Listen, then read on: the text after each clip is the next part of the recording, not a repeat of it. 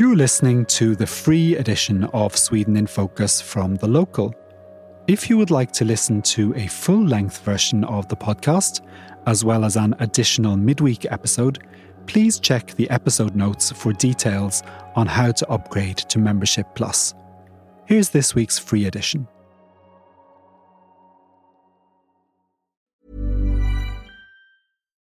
Millions of people have lost weight with personalized plans from Noom. Like Evan, who can't stand salads and still lost 50 pounds.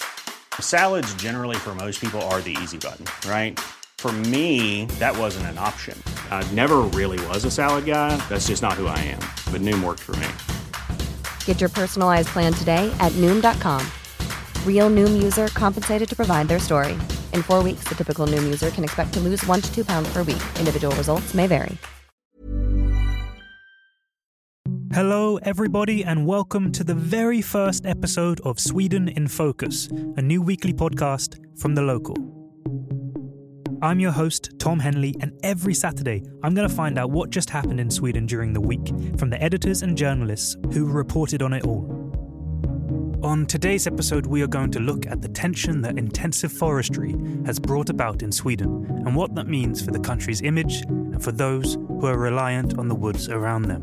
We'll look at how the Liberal Party have recently taken a controversial step to a certain side, which might change the course of Swedish politics. We're also going to hear what the readers of The Local voted for us to talk about on this episode when it comes to the COVID pandemic, and we'll finish off with a story from Gothenburg about a bunch of men named Glenn. This episode is sponsored by Akademikernas A-kassa, providers of income insurance for university graduates in Sweden.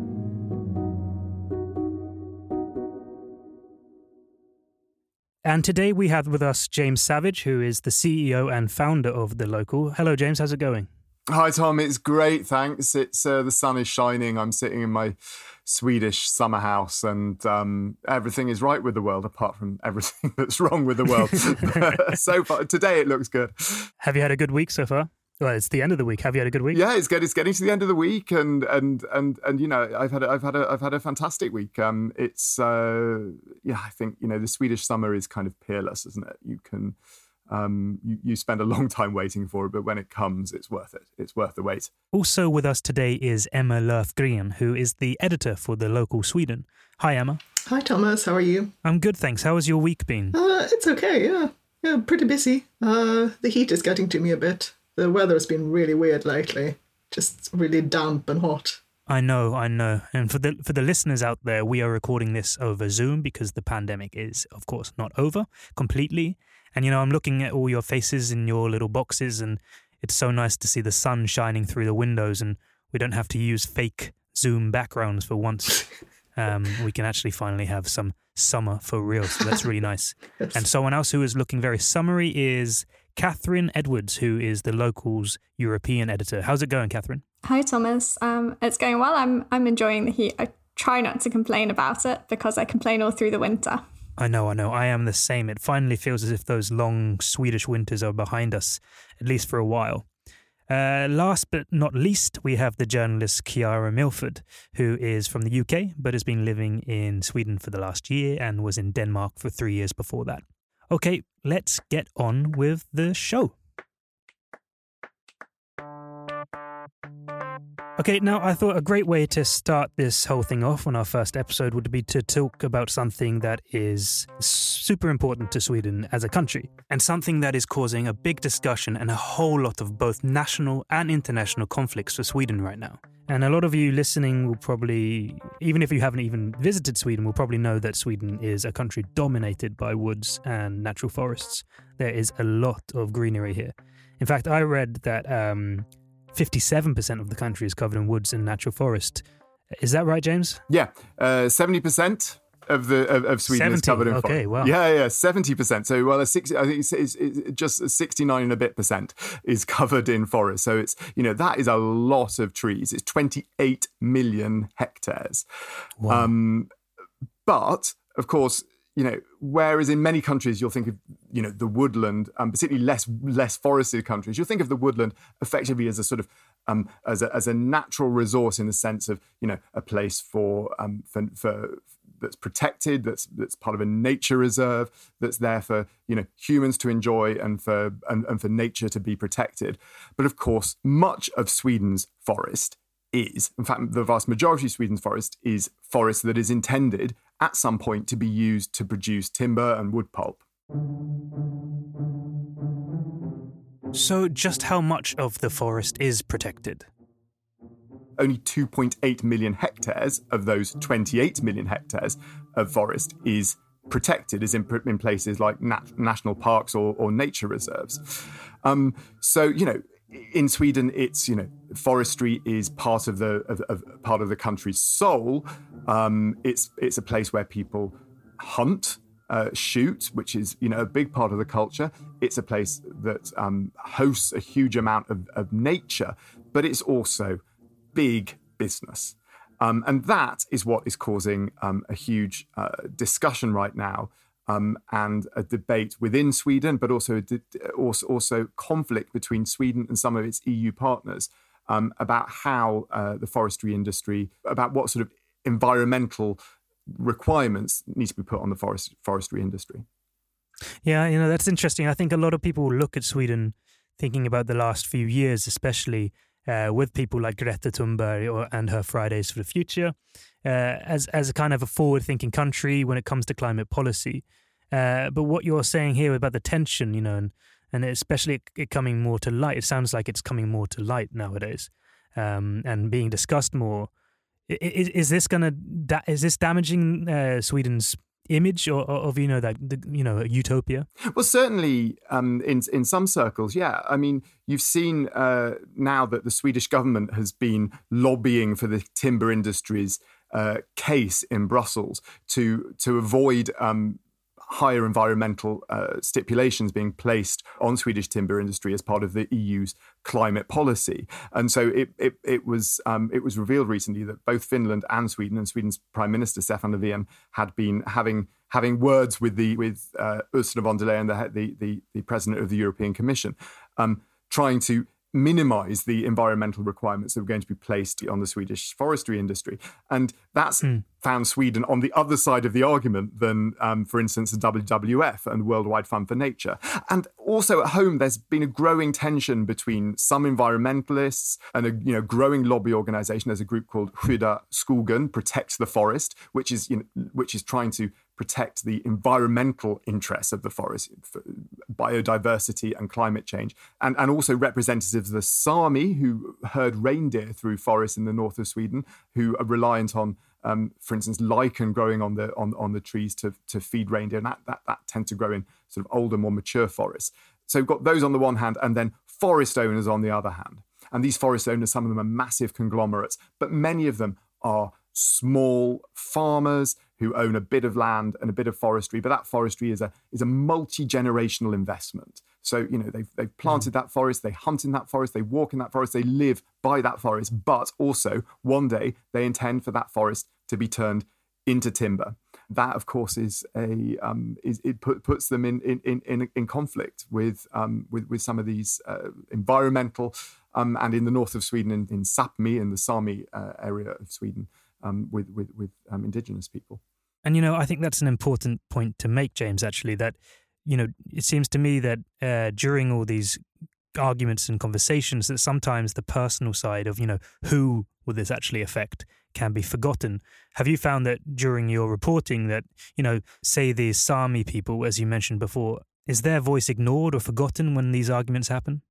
Well, it is. I mean, I think there's been a lot more coverage of it recently. There have been some very pointed debates between the Sami and in particular, Sveaskog, Sweden's state-owned forestry company in the north of Sweden. So there have been some very pointed debates there, and that that adds layer upon layer of controversy. You've got the environmental controversy, which is there from the beginning, the Sami aspect of it, and then but then of course the state's own forestry company being involved, and a discussion about whether the state's forestry company should be primarily looking to exploit forests commercially, or should it be looking to protect environmental values. Now, of course, the instructions that the forestry company that Sveaskog gets from the state basically tells it to do both of these things.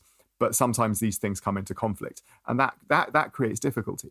But of course, there's different debates in different parts of the country. You know, the Sami live in the very far north of Sweden, but parts of Sweden well south of that are still heavily forested, and there the Sami element is obviously not there, but there are still very strong environmental discussions, and also discussions about people's own backyards. You know, my neighbour in the countryside, when she woke up one morning and saw that they were starting to take down the forest opposite her home, that for her was something that she was upset about, and lots of people end up in that sort of situation when they clear-cut forests, which is a controversial practice that's very widespread in Sweden. Instead of taking down a few trees here and a few trees there, you just take down an enormous area all at once. It's very efficient, but it changes landscapes overnight, and environmentalists would say is also terribly bad for biodiversity. So there are all sorts of elements of this question that cause incredible controversy.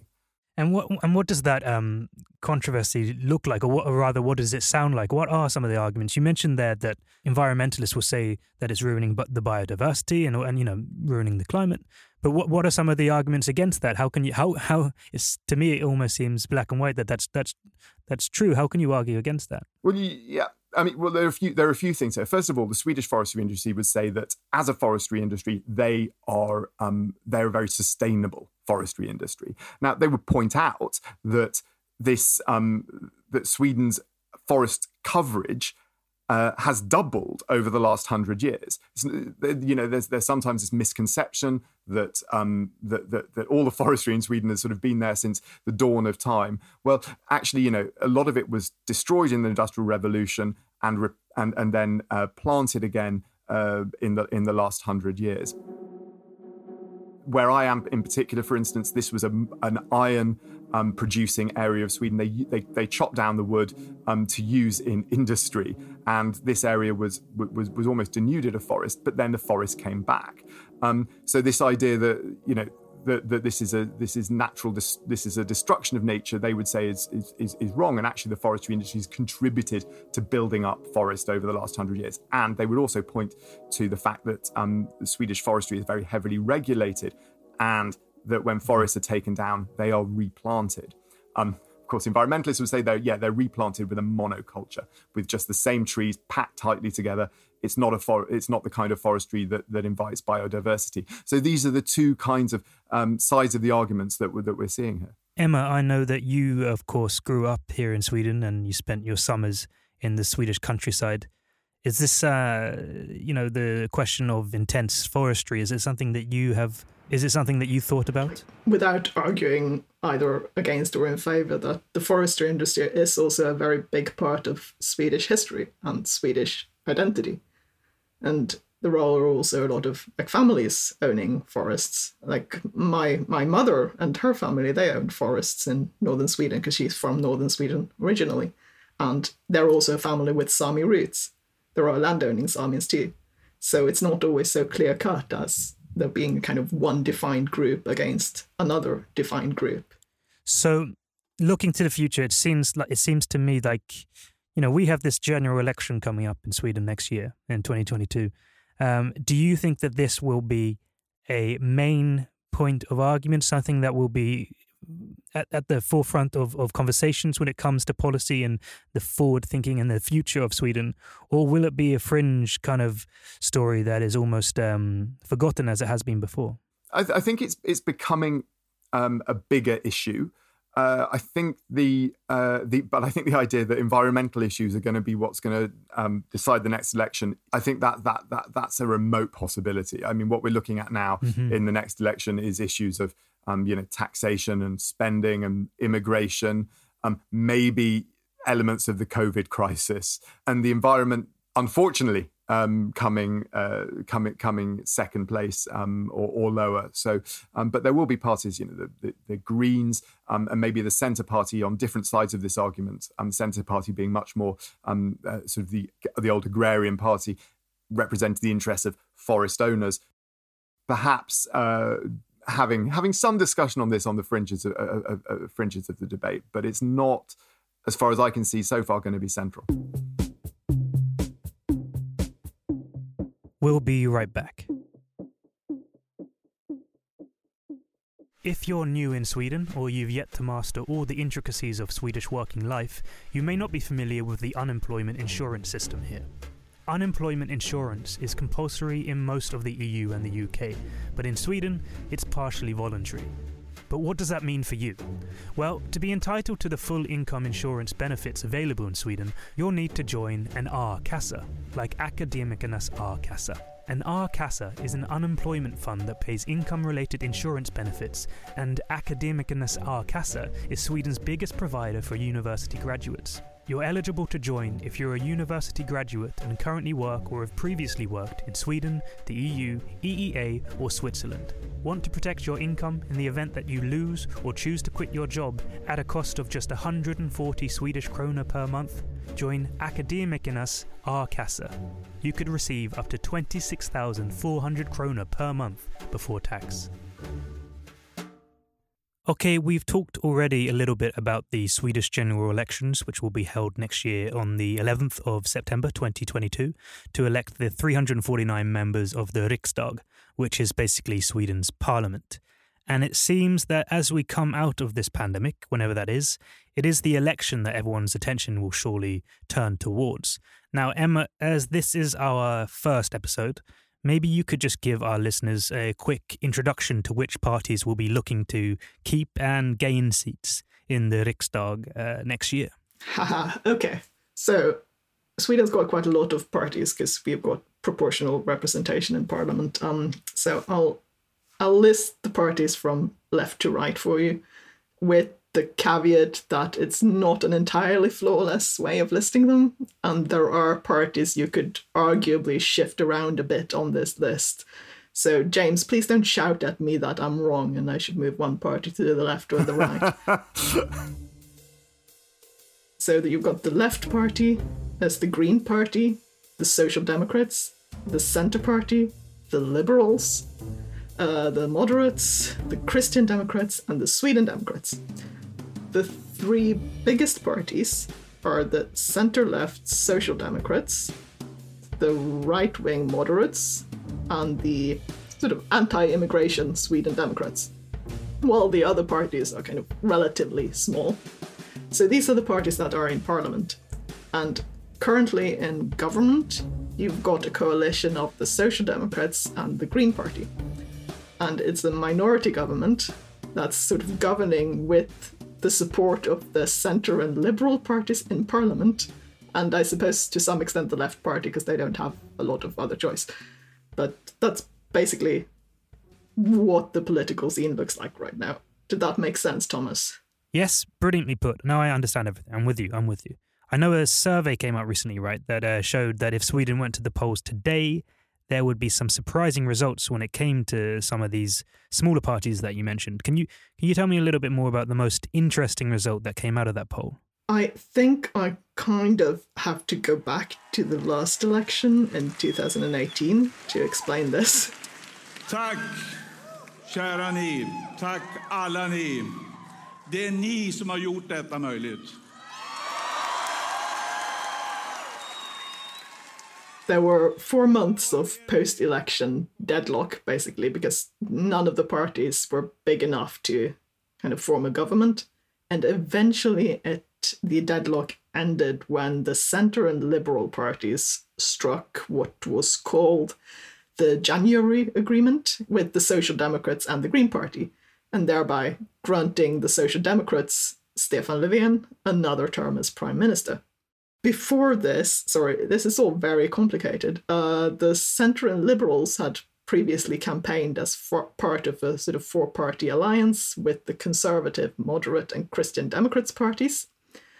But the reason they switched sides after this 2018 election was that they didn't want to have to rely on the implicit support of the Sweden Democrats, who are anti-migration, which they otherwise would have had to. Now, a few months ago, the Liberals switched sides again, saying that they will again back the moderates in the next election, even if that means accepting Sweden Democrat support. And this doesn't seem to have paid off, because as you mentioned, there was a poll last week, and it's by Statistics Sweden, which is the sort of official number crunching agency in Sweden. And this poll is one of the biggest party preference polls in Sweden, and it had the Liberals at just 2.5%. The threshold to get into parliament in Sweden is 4%.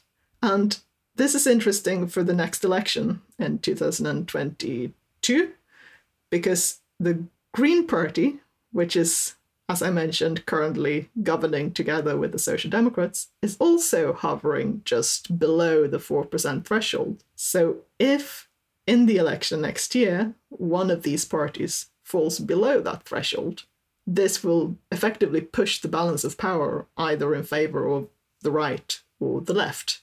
So it will be very interesting to see how that plays out.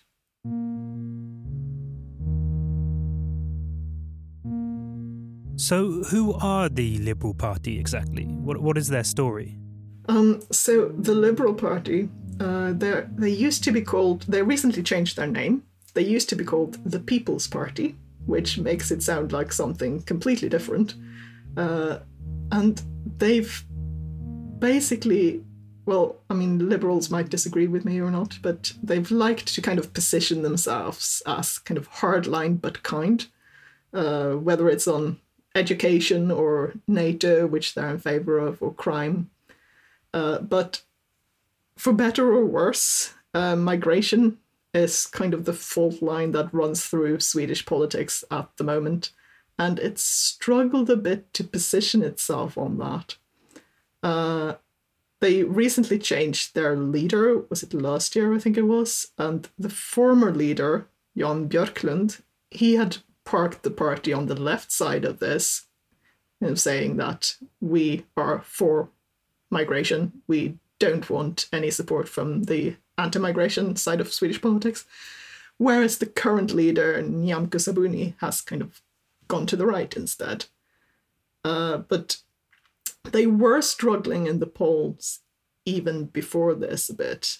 Because while, for example, the Centre Party, which is, I guess, the party that's the closest to them in Parliament, has managed to kind of capitalize on the moderates, the big right-wing party, the moderates' harder line on migration, by kind of positioning themselves as the sort of half right-wing party that we like free markets, but we also like immigrants. The Liberals haven't really found a spot that they can own. So they've kind of been dropping in the polls since the last election, really. James, I know that you covered the last general election very closely. What do you see as the future for the Liberal Party? I mean, I think what's interesting with the Liberals and their position now is they found themselves kind of in a bit of a corner where they've defined themselves in a few key areas, like they want to be tough in schooling, lots of tests and kind of old fashioned kind of education, and they've defined themselves in being tough on crime and very much in favour of strong sort of integration policies, but they've kind of failed to build a kind of a global narrative about what they're for, and this is where when you've got two Liberal parties in Parliament, you've got the Liberals and the Centre Party. The Centre Party has done much better in positioning itself as a liberal. Liberal in social issues, liberal also in economic issues party, and they're the ones who are benefiting to a large extent from the Liberals' confusion. So it's going to be interesting. It's going to be interesting to see how it plays out in the next election. But there's a real possibility that we're going to lose a party that's been in Swedish Parliament for over 100 years. But I mean, there is still 14 months left until that, September the 11th.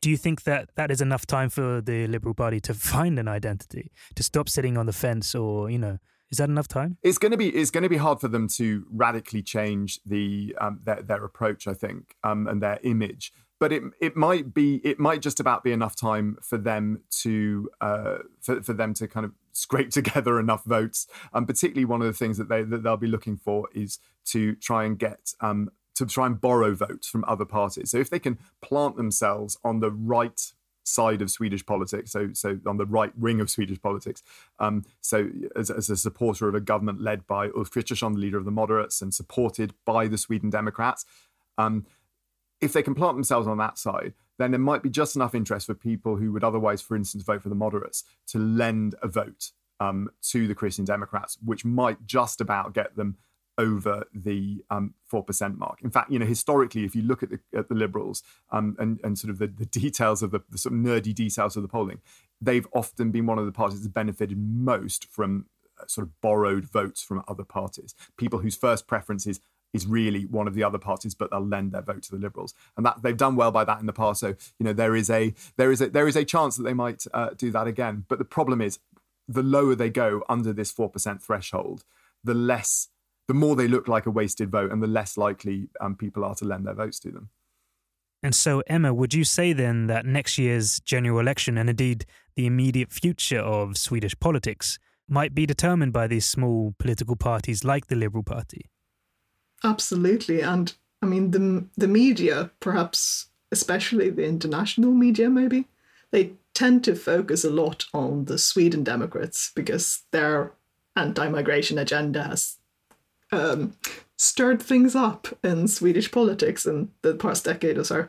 But it's really the smaller parties that are crucial this time. So I think that really illustrates the point that if you don't look at the finer details, you risk missing the big picture. A lot can happen in 3 years, like a chatbot may be your new best friend. But what won't change? Needing health insurance. United Healthcare Tri-Term Medical Plans, underwritten by Golden Rule Insurance Company, offer flexible, budget-friendly coverage that lasts nearly 3 years in some states. Learn more at uh1.com. Millions of people have lost weight with personalized plans from Noom. Like Evan, who can't stand salads and still lost 50 pounds. Salads generally for most people are the easy button, right? For me, that wasn't an option. I never really was a salad guy. That's just not who I am. But Noom worked for me. Get your personalized plan today at Noom.com. Real Noom user compensated to provide their story. In 4 weeks, the typical Noom user can expect to lose 1 to 2 pounds per week. Individual results may vary.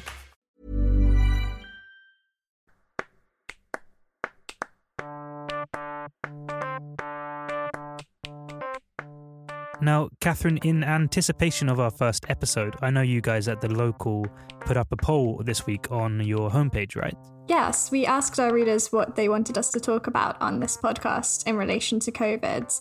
And the options we offered were travel restrictions in Sweden, the vaccine rollout in Sweden, and more generally, the Swedish government's response. So thanks to everyone who responded. We had several hundred readers tell us what they wanted to hear. And the winner, by quite some way, was travel restrictions. So that's what we're going to talk about a little bit. And why do you think that so many of your readers wanted to know a little bit more about COVID and travel restrictions? I think there are two main reasons. Firstly, Sweden in general has become known for its more relaxed approach to coronavirus restrictions. There's been a lot of focus on personal responsibility, but travel has been one exception to that. The rules are very strict, of course, because there are already border controls, so you can't sneak past them, or you can't not follow these laws. And they've also been changing quite a lot, including some changes at the start of June. And the other reason, I think, for our readers who a lot of us live outside our home country, or we have family who do, and that means that travel it's more than just your summer holidays. It's a real priority when we talk about getting back to normal for a lot of people, including myself. It's not so much about indoor dining or the other things that are starting to open up, football matches or concerts. It's really about traveling to see family and friends in other countries. This has been going on for a year and a half now, and people have missed maybe important events within their family, whether it's the birth of a baby or family funerals, any other serious events. So I think it's important to say it's not just people wanting to get out of Sweden for some sunshine abroad.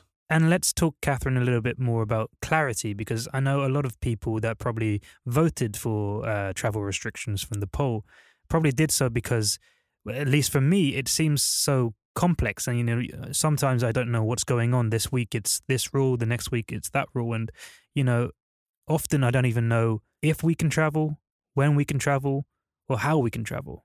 Well, the rules are quite complex and they do change every so often. So it's really important that people check before they travel. And I think especially for British people who have been used to this freedom of movement, just used to things like stepping in the EU passport queue at the airport, it's remembering that readjustment that you're looking at the non-EU rules at the moment. People who are living in Sweden who've got the post-Brexit residence permit are still allowed to return to the country if they travel abroad. And there's currently no advice against travelling to the UK. But where it becomes more difficult is if you've got family or friends, people who live in the UK who want to come to Sweden, because in that direction, it's treated the same as other third countries, which means not only do you need a negative coronavirus test, but you also need to fall into these quite specific groups that are exempt from the non-EU entry ban to Sweden, which includes, quite specific situations like urgent family reasons or essential work travel. It's important to note here that we're talking a lot about British travellers because of what's happened with Brexit and the uncertainty there. But of course, there are many people living in Sweden that want to get back to their loved ones, whether it be in Australia or Portugal or America, all over the world. And I know that's something you've been looking into, Emma. Absolutely. And I've spoken with readers from India and the US who live in Sweden now, and they're going to give birth, and one of their plans had already been for their parents to come over and help out with the baby, like in the first few months, and that's just not going to happen now. Well, thanks to everyone who voted in the polls. And Catherine, this is going to be something we're going to do week in and week out, is that right? Yes, we definitely want to be talking about the things that people want to hear about, so we'll be doing that again. We'll be right back. With Sweden's system of unemployment insurance, it's easy even for Swedes to miss out on the benefits of joining an A-kassa. A-kassas are the employment fund that pay out income-related insurance benefits if you lose or quit your job. Membership of Akademikernas A-kassa, the top provider for university graduates, costs just 140 Swedish krona per month. So, 10 years' worth of fees corresponds to roughly one monthly payment if you become unemployed. It's like a regular insurance policy for your car or your home, but designed to protect your income. But there is one key difference. As Akademikernas A-kassa is not for profit, it won't charge you a fortune. Employees, the self-employed, and even students can join. For more information, visit the Akademikernas A-kassa website. Now, get your pen and paper ready, because I'm going to spell this out for you and direct you to the English language homepage. It's www.akademikernassasa.se/en. And if you think that was tricky, just wait until you find out what A-kassa is short for. Chiara, why is 2021 such a big year for the city of Gothenburg, or Göteborg as they say here in Sweden? Because it was founded 400 years ago, a couple of days ago. It was their 400th anniversary. It was founded during the 30 Years' War by Gustav II in 1621. So it's 400 years old? Yeah, and at that time it was almost entirely inhabited by non-Swedish people, by Dutch immigrants, merchants and Scottish people, Germans. In fact, the blueprint for the canals of Gothenburg is actually the same as those used for Jakarta, which is the old Dutch colony. And of course, yesterday, the Euro 2020s, or they should be called the 2021s, but they're called the 2020s. They finally kicked off. And appropriately, you have a story for us that revolves around football and Gothenburg. Is that right? Yeah, I can't quite believe that my first foray into podcasting is talking about football. I am neither a sports correspondent, nor do I think I will ever be. But so my story involves a football chant called Alla hette Glenn i Göteborg. which means everybody in Gothenburg is called Glenn, or everybody is called Glenn in Gothenburg.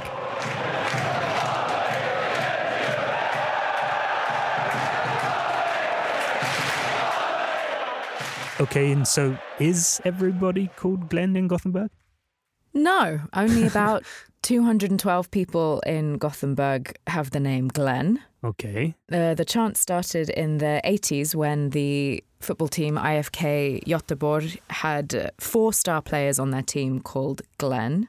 Okay. Glenn Hussein, Glenn Strömberg, Glenn Schiller and Glenn Holm.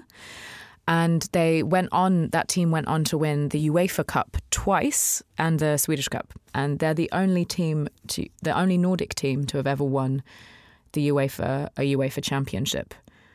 And the last time, interestingly, they beat a Scottish team, Dundee. Wow. But where does the chant come from then? Is it that what's the history behind the chant? So it was during a friendly match, I think, or maybe not a friendly match, between IFK Göteborg and Hammarby from Stockholm. An unfriendly friendly. Yeah. The Hammarby team came up with the chant to sort of mock the 4 Glens, but IFK Göteborg quickly co-opted it to be their own kind of good luck charm chant to inspire the players. And you'll hear it at every IFK Gothenburg game, but also at a lot of national Swedish matches anyway. So it spread far beyond the city of Gothenburg. And you've been looking into the story behind this chant, right? Is that right? And I mean, what's the reality? You mentioned the 200 or so people who are called Glenn, but it's not just men, is that right? No, there are also 19 dogs called Glenn in the city, and about 10 women in Sweden are called Glenn. But there's like Glenn Close. I mean, she's a famous female Glenn. Oh, yeah, right. She's probably the most famous Glenn, right? Yeah, and there's an outdated dad joke that would be popular among the 5,000 odd Glens who live in Sweden, who are all above 50. What would happen if Glenn Hussein married Glenn Close? I don't know. They would both be called Glenn Hussein. Okay. Pause for laughs. Yeah, I'm going to chuck some cricket noises in there, I think. Yeah. I mean, I love dad jokes, but that was not a good dad joke. No offense to anyone who loves that joke. Not at all. It's not a good joke at all.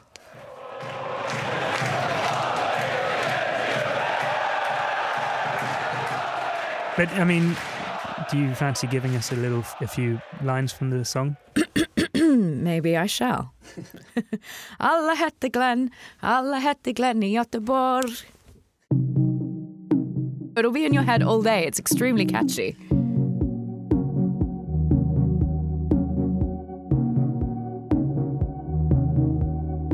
Okay, everybody, that is going to do it for this week. Thank you all so much for listening to the very first episode of Sweden in Focus. And a big thanks to all the editors and journalists who joined me today, and to our sponsor, Akademikernas A-kassa. If you enjoyed today's episode, please subscribe and leave a rating. And if you want to support independent journalism, why not become a member of The Local today?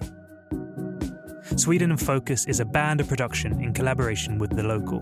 Join me next Saturday when we'll take another deep dive into the Swedish week that just was. Take care.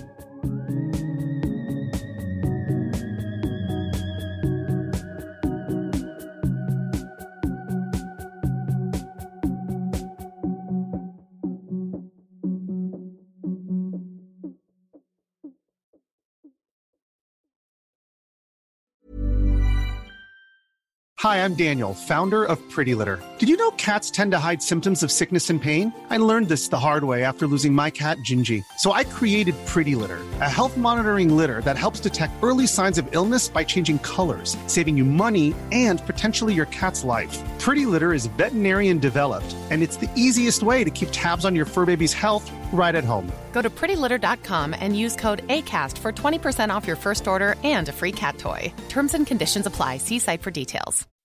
When you make decisions for your company, you look for the no-brainers. If you have a lot of mailing to do, Stamps.com is the ultimate no-brainer. Use the Stamps.com mobile app to mail everything you need to keep your business running with up to 89% off USPS and UPS. Make the same no-brainer decision as over 1 million other businesses with Stamps.com. Use code PROGRAM for a special offer. That's Stamps.com, code PROGRAM. That's all for this week's free edition of Sweden in Focus. If you'd like to hear a full-length version of the podcast each week, as well as an additional midweek episode with more interviews and analysis, please upgrade to Membership Plus. Make sure to check the episode notes for details on how to upgrade. Sweden in Focus is a podcast by The Local Europe. Our sound engineer is Rhys Edwards. The publisher is James Savage.